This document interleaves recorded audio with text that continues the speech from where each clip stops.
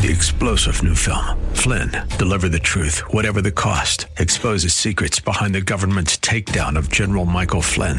Flynn knew what the intel world had been up to. He ordered the first audit of the use of contractors. This set off alarm bells. He told the truth. He was the most dangerous person for Donald Trump to hire. They had to get rid of Flynn.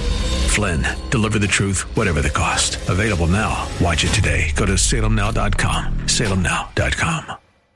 Welcome to Reaching Your Heart. Pastor Michael Oxentenko's message today is entitled, The Older Brother. That's The Older Brother, and you can find it online at reachingyourheart.com. Here at Reaching Your Heart, we believe that God answers prayer. If you need prayer, you can call us at any time, 24/7. Here's the phone number, 888-244-HOPE. That's 888-244-4673. Here now is Pastor Michael Oxentenko with The Older Brother, today's Reaching Your Heart. The story of the Bible is the story of how our Father God has been challenged by one of his rebel children, and that in that challenge, somehow the whole universe has been sucked into a cosmic controversy where God himself is on trial. For thousands of years, the adversary has been trying to convince the universe that God isn't fit to rule, and we know from inspired sources that the issue in this great controversy was whether or not the deity had sufficient capacity to exercise self-renouncing love. I mean, you ask yourself the question, how can a God who has everything really give anything? And that is the question that really defines whether or not God is himself a God of love who keeps his own law. And this challenge was not easy to answer because it looks like from a state of nature that an infinite being really can't give of himself. It took the cross to prove that accusation wrong. This challenge has produced a fracture in the cosmic family that has wounded the heart of our Father God at the deepest level. In the Bible, we find a God who has been challenged, a God who has been abused, a God who has been hurt. But it's more than God, it's a father's heart that has been broken. And the devil's message is loud and clear for all to hear. You can go to his website, donotvoteforgod.com. He set something up like that on a universal level, and he was waiting for the universe to vote God out of office. The devoted heart can serve God only for so long before it must eventually come to understand that service is not the ultimate reason for knowing God. While we may serve God, that is not the ultimate purpose of our being. It is not why we were placed into the fabric of time and space. We were placed here to know God as a Father, not just to serve God. And the plan of redemption is the story of two brothers at the dawn of time who made radically different choices. One left God and the other did not leave God. One went east of Eden and lost his way in a sinful world corrupted by a celestial servant turned traitor. And the other son stayed at home and served his father a lot harder to make amends for the shame of his younger brother's foolish choice. The prodigal son turned his back on his father and all that he offered him in the Garden of Eden. And the other son stayed at home and he tried to serve his father God all the more. He tried to make up for the pain that his younger brother had brought upon his father. But in the loss of his brother and the grief of his father's apparent failure to keep the younger son at home, the older brother almost lost the privilege of just being his father's son. There was a cosmic struggle to know God as Father, and when Christ came to this earth, the universe itself was in a state where something didn't give. The devil's website, donotvoteforgod.com, was the option that would have thrown him off his throne. The story of the prodigal son at its deepest level is the story of the older brother who chose to stay home. And the real burden in the parable of the prodigal son is the son who stayed at home and tried to serve his father in the shadow of his younger brother's terrible choice. Take your Bibles, turn with me, Luke 15, verse 11. Let's begin the story. The Bible says, and Jesus said, there was a man who had two sons. And the younger of them said to his father, Father, give me the share of property that falls to me. And he divided his living between them. Not many days later, the younger son gathered and he took his journey into a far-off country. So he got what was his and he went away. It's very clear here. Verse 14, and when he had spent everything, a great famine arose in that country, and he began to be in want. Now, verse 13 says, not many days later, the younger son gathered all that he had and took his journey into a far-off country. And here's the phrase I left out. And there he squandered his property in loose living. Very clear picture here. He leaves his father. He leaves his value system. He spends what his father has given him. And when it's all over, there's a famine. There's a lack of food. And he is in a state of utter poverty. Now, the first fact in the story is the truth of the father's fairness. Even though the younger son was only entitled to a third of his father's property at his death, in ancient times, the father here divided the property between the two of them. The Greek says literally he divided the life between them. I mean, there was more than property here being given out. The inheritance was the father's very life. And the text indicates that when he gave the inheritance to his son, he gave his entire living to his son. It was over. The father had nothing more to give. The drama of the story centers around two brothers the father treated fairly and equally. The older brother stayed at home while the younger brother left his father and his brother far behind. The younger brother took advantage of the father and his brother, while the older brother did not. He simply was a good boy trying to do what was right, and he was committed to his father.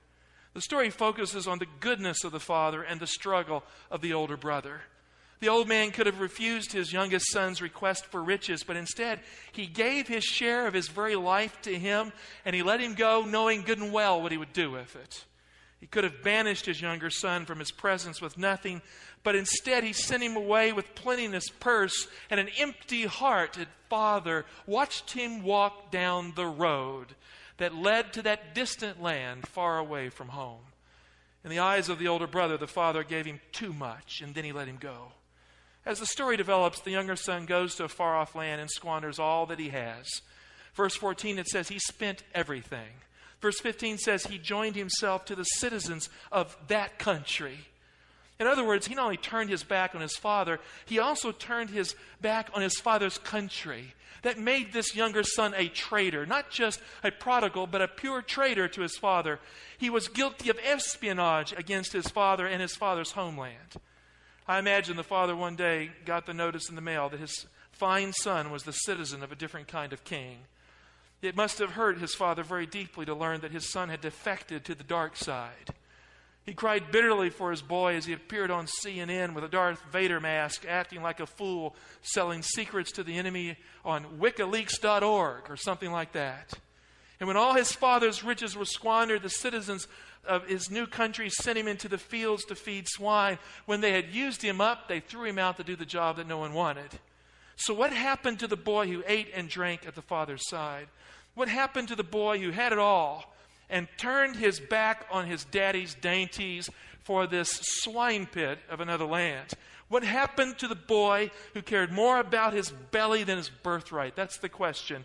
Look at verse 17. Here Jesus begins to provide the answer. But, and that word but means there's a transition from a horrible story, from a horrible choice to a new direction in life. But when he came to himself, he said, how many of my father's hired servants have bread enough to spare, but I perish here with hunger. I will arise and go to my father, and I will say to him, Father, I have sinned against heaven and before you. I am no longer worthy to be called your son. Treat me as one of your hired servants. You will notice in the parable that the younger son does not say, he does not say, I have sinned against my brother and before you. Notice he does not say that. He says, I have sinned against heaven and before you. The prodigal son represents our fallen world in this context. You see, Jesus is using a parable to describe the cosmic struggle for evil in the universe. The prodigal son represents our fallen world, and the older brother in the parable represents the unfallen universe. The older brother represents the unfallen worlds that stayed loyal to God when Adam sinned against God. There are some here today, and there have been some in the Christian world who believe that the older brother is the Jewish nation. Now, while it's true that the Jewish nation is a precious, precious focus of God's redemptive history, it doesn't fit here. This view doesn't work in the parable at all, and it doesn't seem to fit Luke's thinking of the book. There are three reasons why the older brother must represent the heavenly universe. I'm going to go through them one at a time. Reason number one, in the parable, The older brother never left his father, but Israel left God again and again and again. Habitually, Israel was on the outs with God. The entire history of Israel is a history, when you read the Old Testament, of a nation that falls away from God, and it falls deeper into apostasy until finally Jesus comes as the last faithful Israelite in the whole history of the nation. And when you look in Luke 15, there are 3 parables that are very closely linked. Each of these parables focus on something that is lost, and then it focuses on heaven's response to repentance, or heaven's response to the object or person being found. In the lost sheep, turn with me to Luke 15, verse 7. Here we have a very clear statement. The shepherd goes out, he finds the one sheep that's lost, and when it's over, here's how it's all summed up. Just so I tell you, there will be more joy in heaven over one sinner who repents than over 99 righteous persons who need no repentance. Now, when you look at that verse, where does the joy come from at the end of this parable? Does it come from the earth or from heaven? So there's joy in heaven. Move to the next parable, the lost coin, Luke 15, verse 10. Just so I tell you, there is joy before the angels of God over one sinner who repents. Now, where does the joy come from? In verse 10, does it come from earth or from heaven? The angels here are pictured rejoicing at the return of a sinner. Now, the lost son, Luke 15, verse 18, the story of the prodigal son, and the son says, I will arise and go to my father, and I will say to him, Father, I have sinned against heaven and before you. In all 3 parables, there is a focus on heaven's response to true repentance. In the first parable, the shepherd leaves the sheep bin to find the lost sheep. The parable of the lost son, the father leaves his home to find the son on the way. It's very clear here that heaven is interacting with the outcome of these parables. The prodigal son is like the lost sheep in so many ways. He must be found outside the house. Now, the figure of lost sheep is often used to describe Israel in the Old Testament, and Jesus uses it in the same way in Luke 15. Turn with me to Matthew 10. Let's look at verses 5 and 6. These 12 Jesus sent out, charging them, now Jesus is speaking, go nowhere among the Gentiles and enter no town of the Samaritans, but go rather to the lost sheep of the house of Israel. And turn with me to Matthew 15:24. He answered, I was sent only to the lost sheep of the house of Israel. Now, the metaphor here is very clear. Jesus likens Israel to the lost sheep, and so it would become impossible to link Israel to the older son in the parable. To describe Israel as the older brother who stayed at home is factually incorrect in light of the history of Israel as a nation. When we start reading the book of Genesis and we move to the book of Exodus, we see the development of the nations historically. The 70 nations of the earth appear in Genesis 10 rather early. We find the solidification of the global world system there shortly after the flood. 70 nations. Hundreds of years later, in Exodus 19, Israel appears in the book of Exodus, and God establishes Israel as a nation. Israel is not the older brother in relationship to the nations of the world. It just simply doesn't make any sense. Now, in the Bible, Israel is a son of God that is younger than the nations of the world that left God centuries before. And sure, God loves Israel, but it doesn't fit to make Israel the older brother in the parable. In fact, both groups, both the nations of the world and Israel, are technically rebels against God in their historical experience. In the parable, the older brother is loyal while the younger brother rebelled and left home. In the Bible, neither Israel nor the rebellious nations of the world were faithful to God. They just simply apostatized at different times, but none of them were true to God. Hosea 11, 1 and 2, when Israel was a child, I loved him, and out of Egypt I called my son. The more I called them, the more they went from me. They kept sacrificing to Baals and burning incense to idols. Now look at the nations, Deuteronomy 4:19. The Bible is very clear that all the nations of the earth gave themselves over to demonic control, and God gave it to them as their inheritance. Deuteronomy 4:19, and beware, God speaks, lest you lift up your eyes to heaven, and when you see the sun and the moon and the stars and all the host of heaven, you be drawn away and worship them and serve them. Can you think of a story when the nations of the earth were trying to build a tower that would reach into the heavens? It's obviously the story of the Tower of Babel. And we have some insight here that they weren't doing this so they could build a tower high enough to avoid a flood. They were trying to control cosmic powers, and they wanted the powers of the heavens to guide them, and in so doing, they were turning their back on God. It says, lest you be drawn away and worship them and serve them, things which the Lord your God has allotted to all the peoples under the whole heaven. Now, the word allotted here is translated in many translations, he has given as their inheritance that they should worship the host of heaven. The Hebrew indicates that God handed the nations over to worship demonic powers. The King James Version says God divided it for them. Now, that's the same expression that is used in the parable of the prodigal son. The father divided the inheritance in the Greek. It says he divided it and he gave it to his sons. The younger brother is more than just one nation here. It represents all the nations of the world. In the genealogy of Luke, in Luke 3:38, I want you to notice something. When Luke is describing the genealogy going all the way back to Adam, it ends by saying this: the son of Enosh, the son of Seth, the son of Adam, and then what's the next expression? The Son of God. See, Adam was not just a man, he was the Son of God. He was God's child. In the Gospel of Luke, God is a father and Adam was his son. Adam left God, and that makes him a prodigal son and the father of a prodigal world. In Job 1, the sons of God gathered in heaven, and Lucifer came in place of Adam to represent our world. Now, Bible scholars tell us that if you want to find the oldest book of the Old Testament, it is probably the book of Job. It describes a faith struggle outside of the context of ancient Israel. And we find here perhaps one of the clearest statements of a cosmic controversy in all the Bible.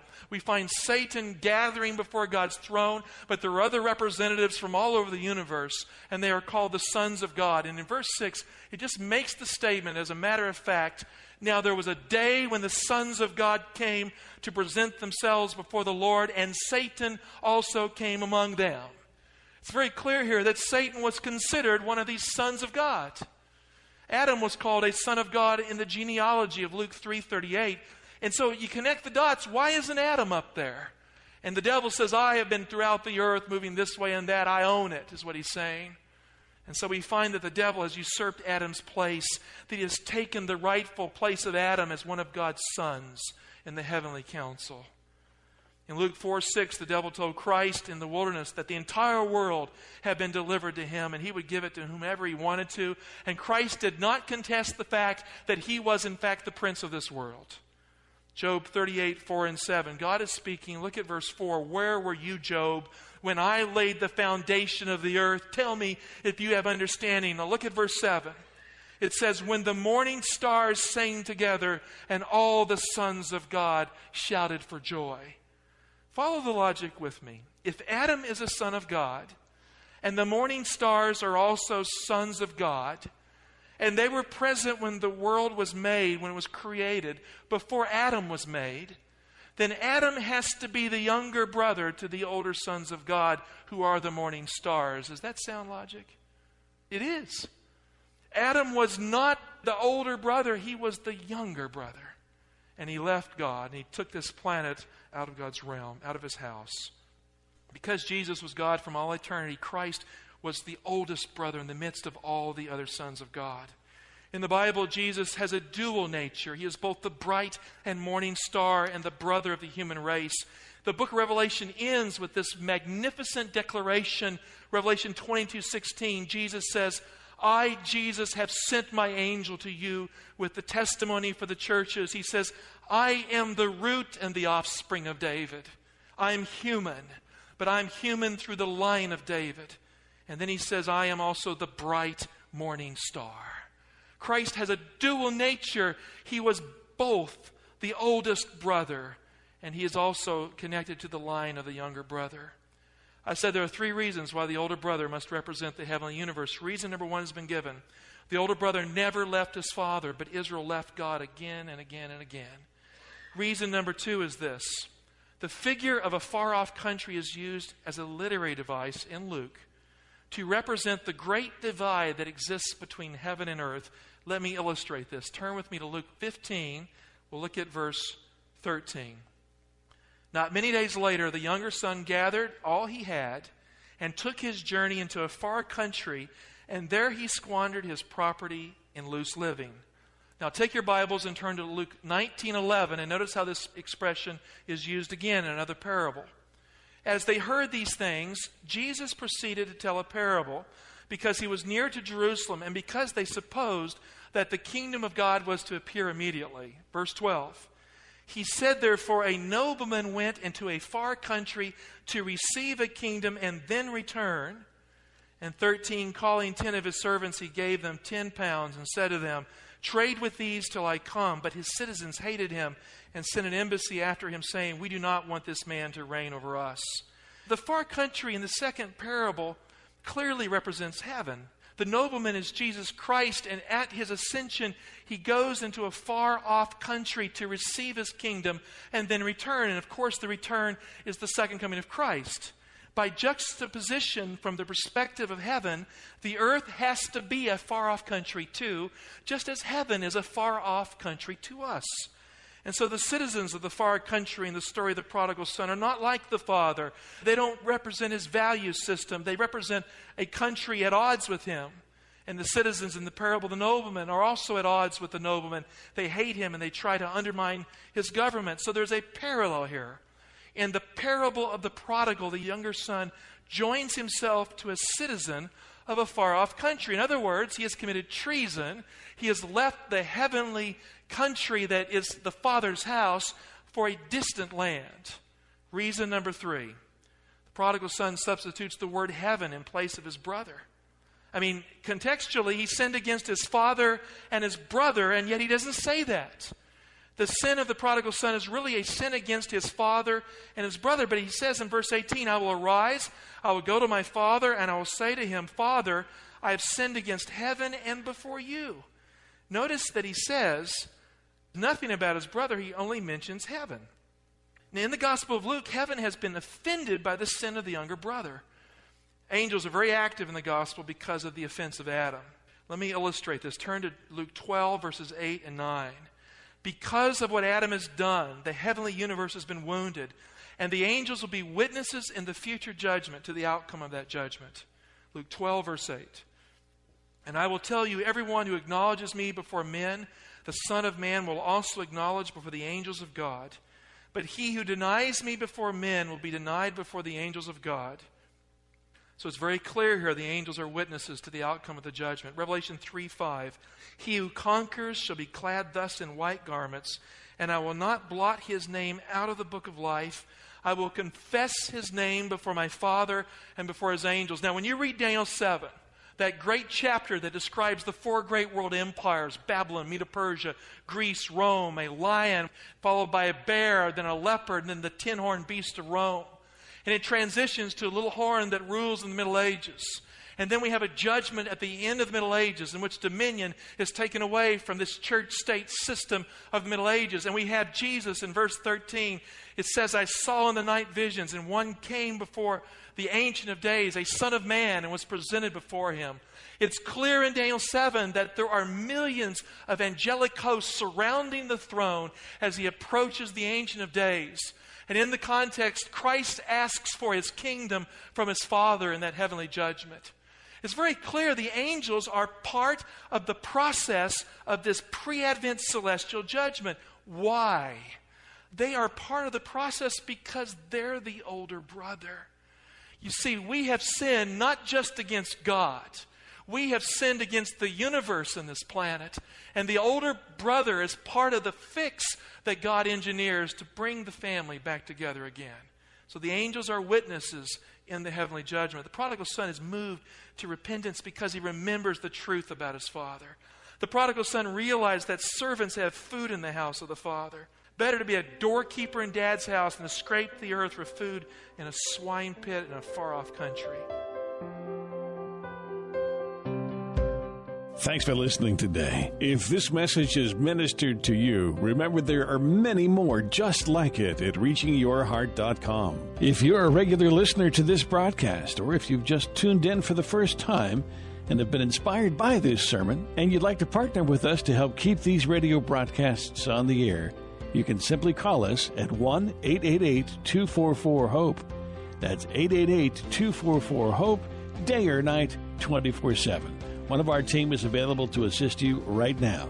We believe God is moving across the globe, touching lives and reaching hearts, and you are helping make this a reality with your gift of any amount. These are urgent times, and God has an urgent message. God's message in Revelation is one of warning and encouragement, and it's a personal appeal to all of mankind. It is His final message before sweeping changes occur across the globe. Events that will take place just prior to Christ's second coming. You see, God doesn't want His church to be surprised by the events that will take place. He wants His church ready for His return. We have a book titled God's Last Altar Call that will encourage you and help you understand what events must take place as found in the book of Revelation. We'll send you this book for a donation of any amount and pray that you will be encouraged to know that you can discern the events that must take place prior to His second coming. Please call at any time, 24/7, 888-244-HOPE. And with a donation of any amount, we'll send the book right out to you entitled God's Last Altar Call. We pray that you will be lifted up by the biblical insights in this book and grow spiritually in your walk with Christ. Join us again next time for another edition of Reaching Your Heart.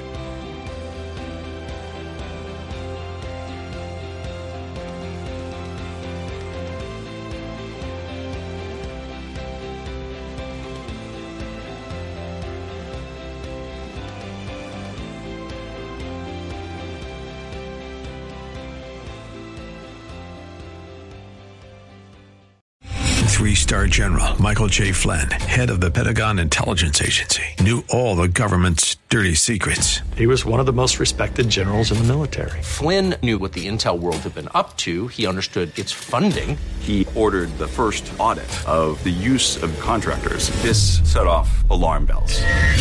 The explosive new documentary, Flynn, Deliver the Truth, Whatever the Cost, uncovers the facts behind this scandal. Flynn told the truth. He was the most dangerous person for Donald Trump to hire. I find out the worst enemy that I'm going to face in my life is right here in America. They took my assessment and they wanted me to change it. And I was like, I'm not changing it. They had to get rid of Flynn. With in-depth interviews, archival footage, and never-before-seen personal records of the man behind the headlines. I just felt like I was drowning. Flynn, Deliver the Truth, Whatever the Cost. Available now. Watch it today. Go to salemnow.com. salemnow.com.